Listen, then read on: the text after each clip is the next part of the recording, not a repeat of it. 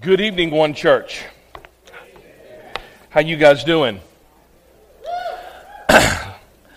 The resurrecting King is resurrecting me. I hope those words speak to you and speak life over you, because today, as we continue our series that we've been really talking about over the past 3 or 4 weeks at onechurch.tv, we've been talking about a hill to die on. And we've been talking about what is the core beliefs, what is the essence of Christianity.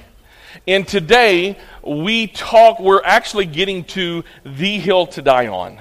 We are getting to the core and the essence of what you have to believe in order for you to come to faith in Jesus. So I'm so glad you're here tonight. This is going to be a special night as we continue to worship. We're going to have communion in a little bit. And I'm excited to talk to you guys about this hill to die on, the essence of Christianity. And what we've been doing is asking this question, and it's going to be up on the screens, is this: what is essential to believe in order to come to faith in Jesus Christ? What is essential? And tonight and Sunday morning, we're going to be looking at the core of what that looks like. Over the weekend, we're going to be looking at the essentials in order to believe, in order to come to faith in Jesus Christ. And what we're going to do over today and this Sunday is we're going to be looking at one passage of Scripture. And to be honest with you, it's probably a passage of Scripture you've probably not read. You know, normally on Good Friday and Easter Sunday, we usually read out of the Gospels. In the Gospels that we're going to, again, discover tonight it literally means good news. It's the Gospel accounts of Matthew, Mark, Luke, and John. 2 were eyewitnesses and befriended Jesus. And 2, Mark and Luke, actually asked questions and investigated, and they wrote the accounts.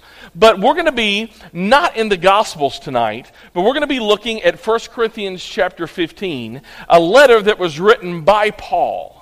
And before we dig into this, I want to just kind of give you some context, because if you're new to church, or if you're new to faith, or if the Bible is kind of a new thing to you, let me give you some background, because Paul, he actually wasn't born with that name.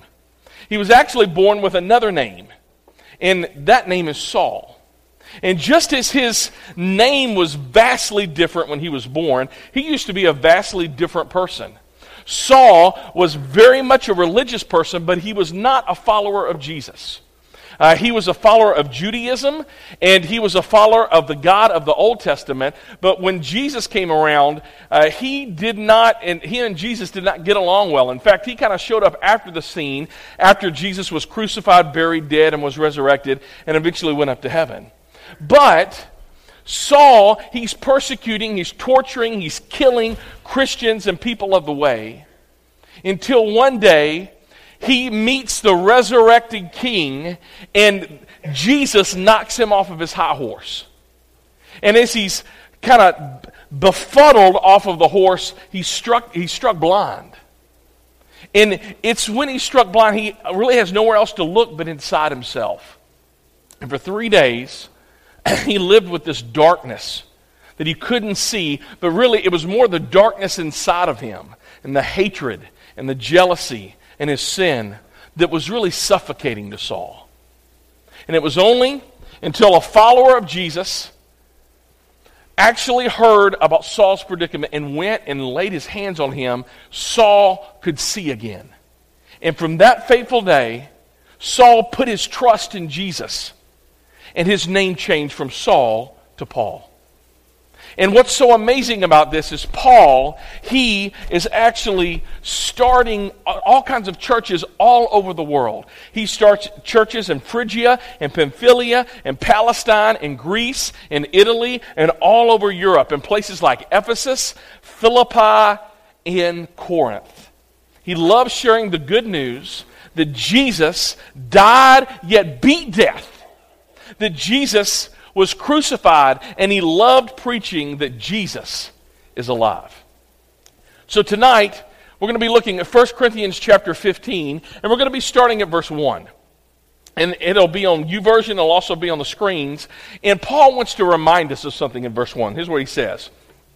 Let me now remind you, dear brothers and sisters, of the what?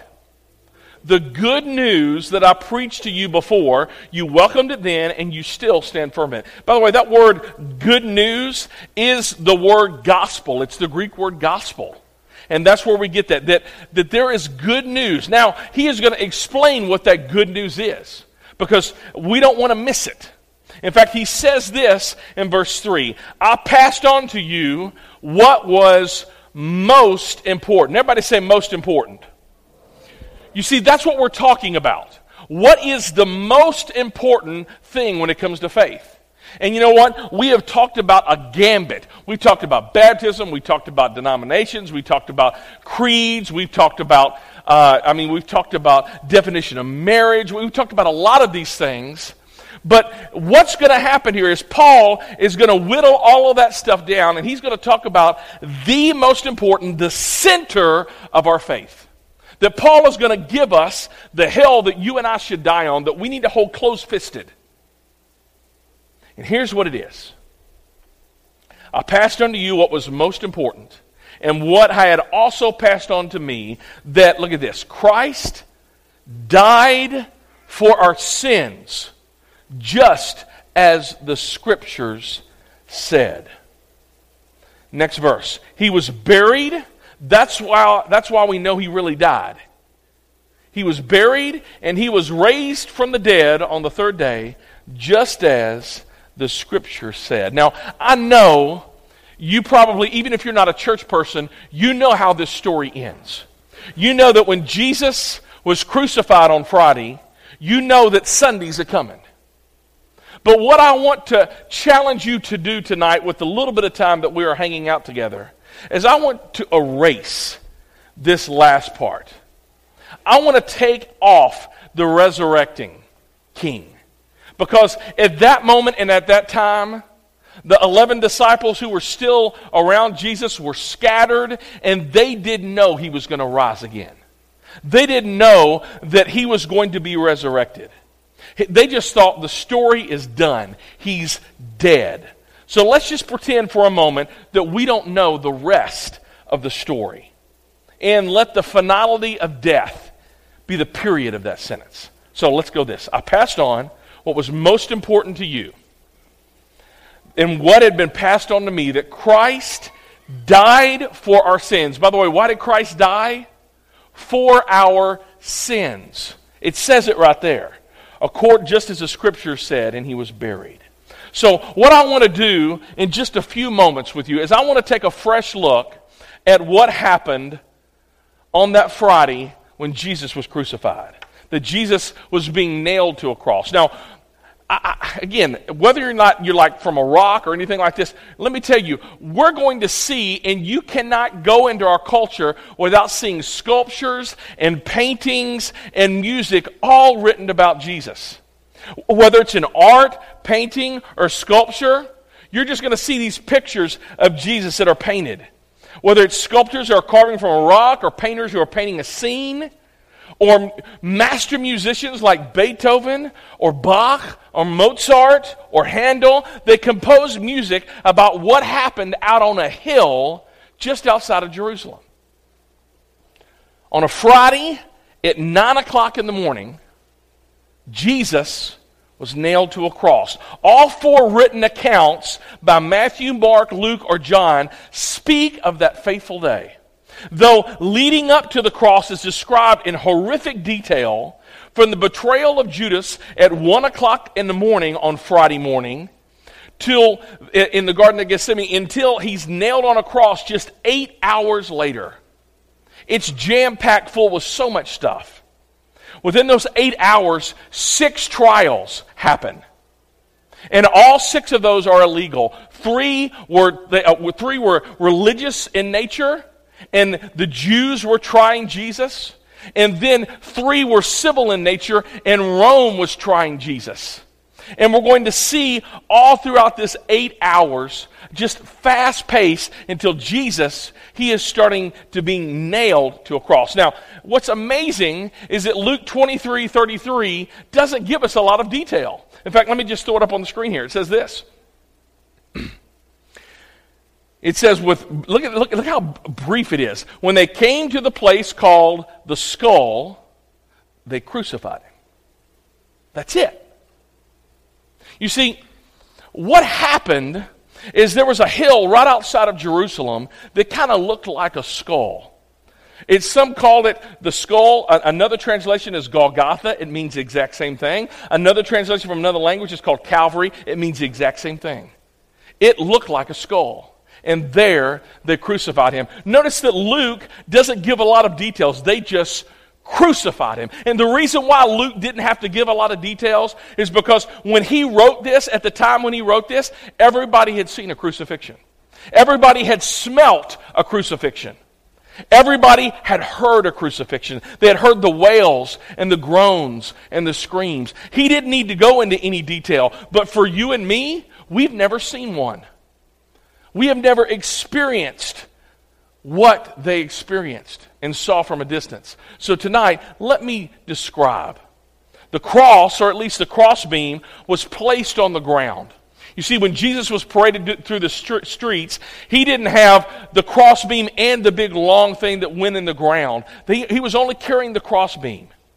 And they laid it on the ground. Jesus' arms were stretched out upon it.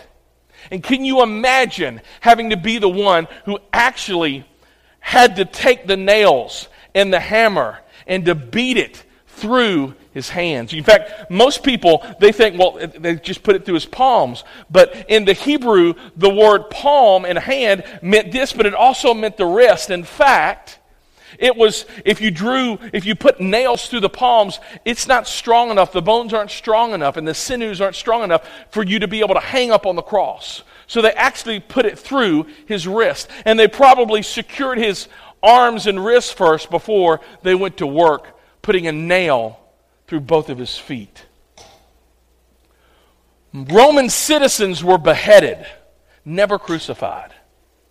The Roman politician Cicero once said the idea of the cross should never come from the bodies of Roman citizens. For Romans, crucifixion was the cruelest form of capital punishment, reserved for murder, slave revolts, and other heinous crimes against the state.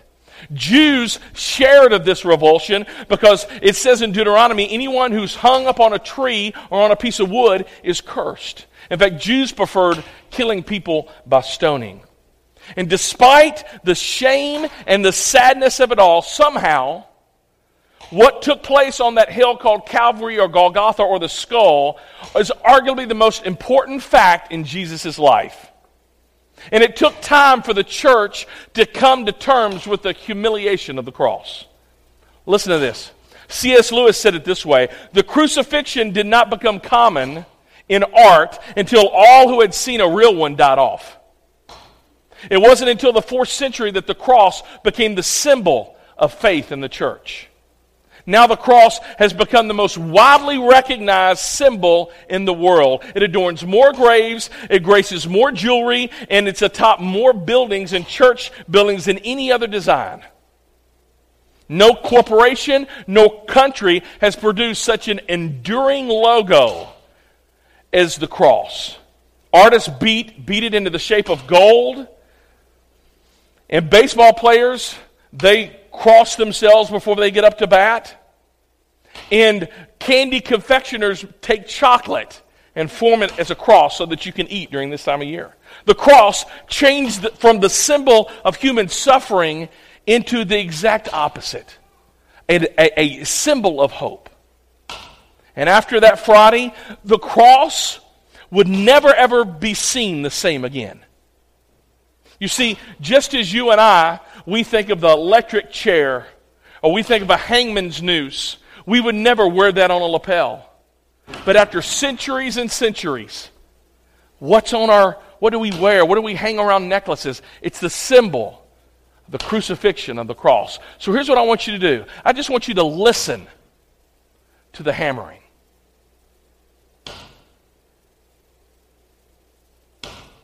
I'm not trying to be melodramatic, but I want you to picture yourself there. Picture yourself there. As you're trying to move through the crowd and the people are angry and people are spitting and others are gambling and it's just cacophony. and you hear the strikes of the hammer going through bone, going through muscle, and eventually finding its spot into wood. Listen to what Isaiah 22, verse 23 says. I will fasten him as a nail in a sure place. And what amazing about that is that word for nail here is the word aman, and it means to make firm, it means to confirm, it means to stand firm, to be enduring, to trust. As horrendous as this pounding hammer is to our spiritual ears, here's what Colossians 2, 13 and 14 has to say about the nailing of the cross. It says this, while you were what? You see, let me tell you, some of you think, well, I'm kind of good. I'm all right. No. Without Jesus, we are dead in our sins. God then made you alive. How? With Christ. He forgave how many of your sins? All of your sins. And He took it away, nailing it to the cross. The song we sang last week, in fact, we're going to sing it again on Sunday morning. It is well, says it best. My sin, oh, the bliss of this glorious thought. My sin, not in part, but in whole, is nailed to the cross, and I bear it no more. Praise the Lord, O my soul. Christ was nailed to the cross. The one perfect human was nailed to the cross. And when God drove His Son like a nail into a firm place, He took our sin away. With every pound of that hammer, God was nailing down our salvation. After the soldiers nailed Christ's body to the wood, the cross beams was hoisted up to a timber prepared with an adjoining slot, and it slammed in place, and you could just feel the groaning and the screams as the entire cross was raised with ropes and then dropped as a thud into a socket, securing it upward. Imagine that cross raised over the heads of the people, placing Jesus in full view. Regardless of how many times you've heard this next verse, I want you to pretend like this is for the very first time you've heard it, because this is the focus and the hill to die on and the center of our faith. Because after it landed in place, Jesus said some faithful words. He said this, Father, forgive them, for they do not know what they are doing. I got to be honest with you. If I was up on that cross, here's what I would say. I would say, Father, consume them. Father, get back at them. Father, I want you to make this right. This isn't right. Father, I want you to go get them. Not Jesus. Jesus said, Father, say it with me, forgive them. This may be the most perfect statement spoken at the most perfect time since God gave us the gift of language. And unimaginable as His request was, it was so fitting, because if the cross is anything at all, it is all about forgiveness. It is all about forgiveness. On Friday, Jesus died for love. He said it was His choice. It wasn't Pilate's choice. It wasn't Herod's choice. It wasn't Caiaphas' choice. It wasn't Caesar's choice. It wasn't the crowd's choice. It wasn't the chief priest's choice. It wasn't the Pharisees' choice. It wasn't the Sanhedrin's choice. It wasn't the Sadducees' choice. It was Jesus' choice. He went to the cross and He said this just a few chapters earlier. He says, I laid down my life for the sins of the world.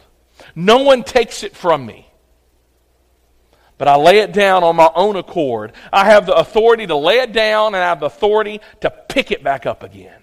So the reason why Jesus died was for forgiveness. In fact, if we could go back to verse 3 of 1 Corinthians 15 as we close. I pass on to you what was most important.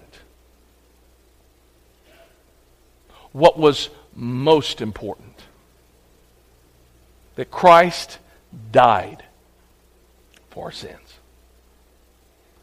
I don't know what church background you come from. I don't know what denomination you come from. I don't know if you have any spiritual heritage whatsoever. I don't know what you think of Christians. I don't really care about what you think of the Bible. I don't care if you believe in a literal heaven or a hell. I don't care if you believe the Bible to be true. I'm not going to fight with you about whether or not Jonah actually was in the belly of a fish for 3 days or 3 nights. I'm not going to argue with you about creation versus evolution, because you know what? At the end of the day, none of those matter. This matters. And let me say this. If you're a person and you're kind of kicking the tires of faith and you don't know what to believe, but you can agree on that Christ died for our sins, you and I can worship together. You know, our name is One Church. One of the reasons why that's our name is because we want it to be about one thing, one person, and that is Jesus. If you and I can agree on Jesus, I don't care what you think about anything else. If you and I can agree on Jesus, it doesn't matter about all the other thousands of things, because that one person, that one thing, Christ dying for our sins, is the hill that we as the church need to die on. And it's not about who you vote for. It's not about the definition of marriage. It's not about, is this wrong or is this right? It is this, simply, that Jesus Christ died for our sins. And if that's where you're at tonight, we are getting ready to take communion. Now let me just be very, very clear, because there's some denominations and some churches that just get all wigged out about this. Guess what? This isn't a hill we're going to die on. They say this, that you have to be a part of our denomination or our little club or whatever, and the Bible never ever talks about that when it comes to communion. Here's what it says. It says simply this, that whenever you take communion, you are to examine yourself. And if you have a relationship with Jesus Christ, then this is not one church's table, this is the Lord's table. So if you're here and you are a believer in Jesus Christ, you may disagree with 1,000 other things. That's not the point. The one point, that Christ died for our sins. We'll get ready to take communion in a minute. But before I do, I just want to read to you Isaiah 53. I'm not going to make a lot of comments on this, but I want to remind you that this was written 700 years before Jesus was born. And it was written about one person, Jesus. He was despised and rejected. A man of sorrows. That Hebrew word for sorrows is called makoba. And it literally sounds like the whole idea of macabre. That's exactly what it is. It's horrific. He was a man of sorrows and acquainted with the deepest grief. We turned our backs on him and looked the other way. He was despised, and we did not care. Yet it was for our weaknesses he carried. It was for our sorrows that weighed him down. And we thought his troubles were a punishment from God? A punishment for his own sins? Absolutely not. But he was pierced for our rebellion. He was crushed for our sins. He was beaten so that you and I could be made whole. He was whipped so that he could be healed. Jesus Christ died on a cross for our sins. And let's remember the sacrifice he gave for us. I'm going to ask you guys right now, the band's getting ready to come out, and if you know Jesus Christ as your Savior, I'm going to invite you to come down and grab the juice. We got some down here, we got some in the back, so don't feel like you got to all come down front. But what I want you to do is I want you to grab the cup, and I want you to take it back to your seat, and then I'm going to read some scriptures over us, and we're going to take communion together. Just as a reminder, I want you, us, myself, couple of things. We have to remember Jesus' death on the cross. And if you believe that Jesus died on the cross and you have a relationship with him, you can participate. And even if you have that relationship with God, before you do it, don't just take it without thinking. I want you to spend some time in your seats. And I want you to just kind of confess your sins. 1 John chapter 1 verse 9 says, if we confess our sins, he is faithful and just to forgive us of our sins and to cleanse us from all unrighteousness. And then together, we're going to take the blood and the body together of Jesus Christ. So I'm going to ask you guys to stand up and go ahead and come down front and grab that if you would.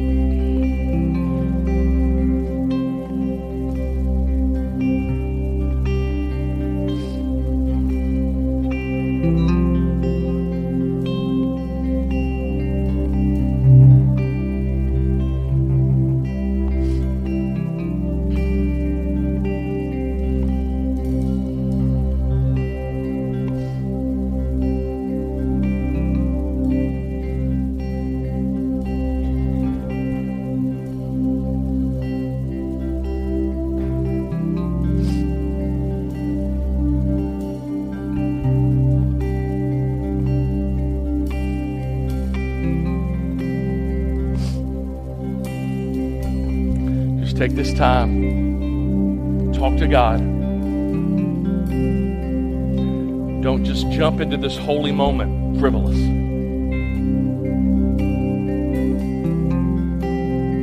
It's too important.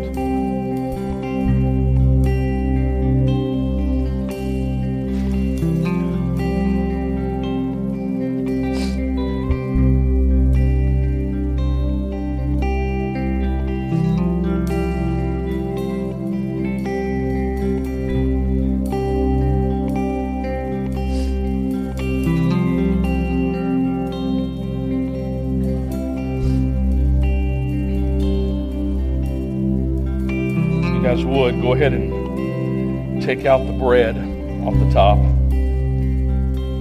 Let's do that together. Just hold it in your hand.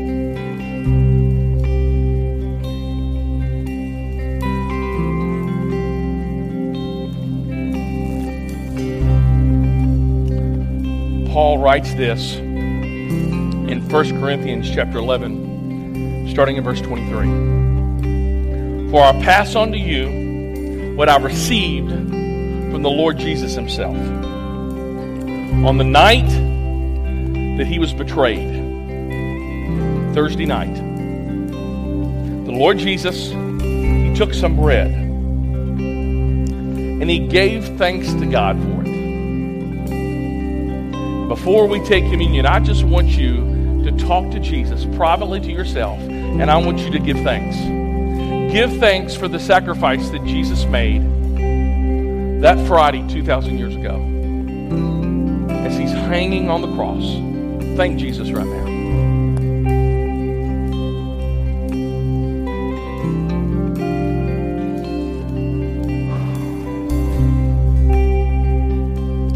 Then he broke it into pieces and said, "This is my body, which is given for you.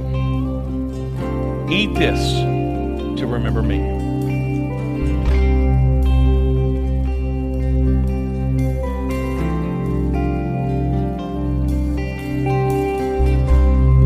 Go ahead and open up the cup. We're getting ready to take this together. As you look down, I want you to just let your mind drift to Jesus' sacrifice and the blood that was spilled, not for his sins, for he was sinless, but for our sins.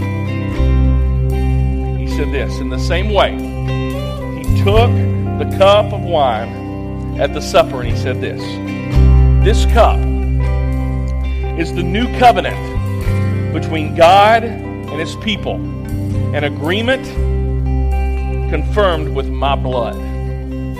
Drink this to remember me." Let's drink.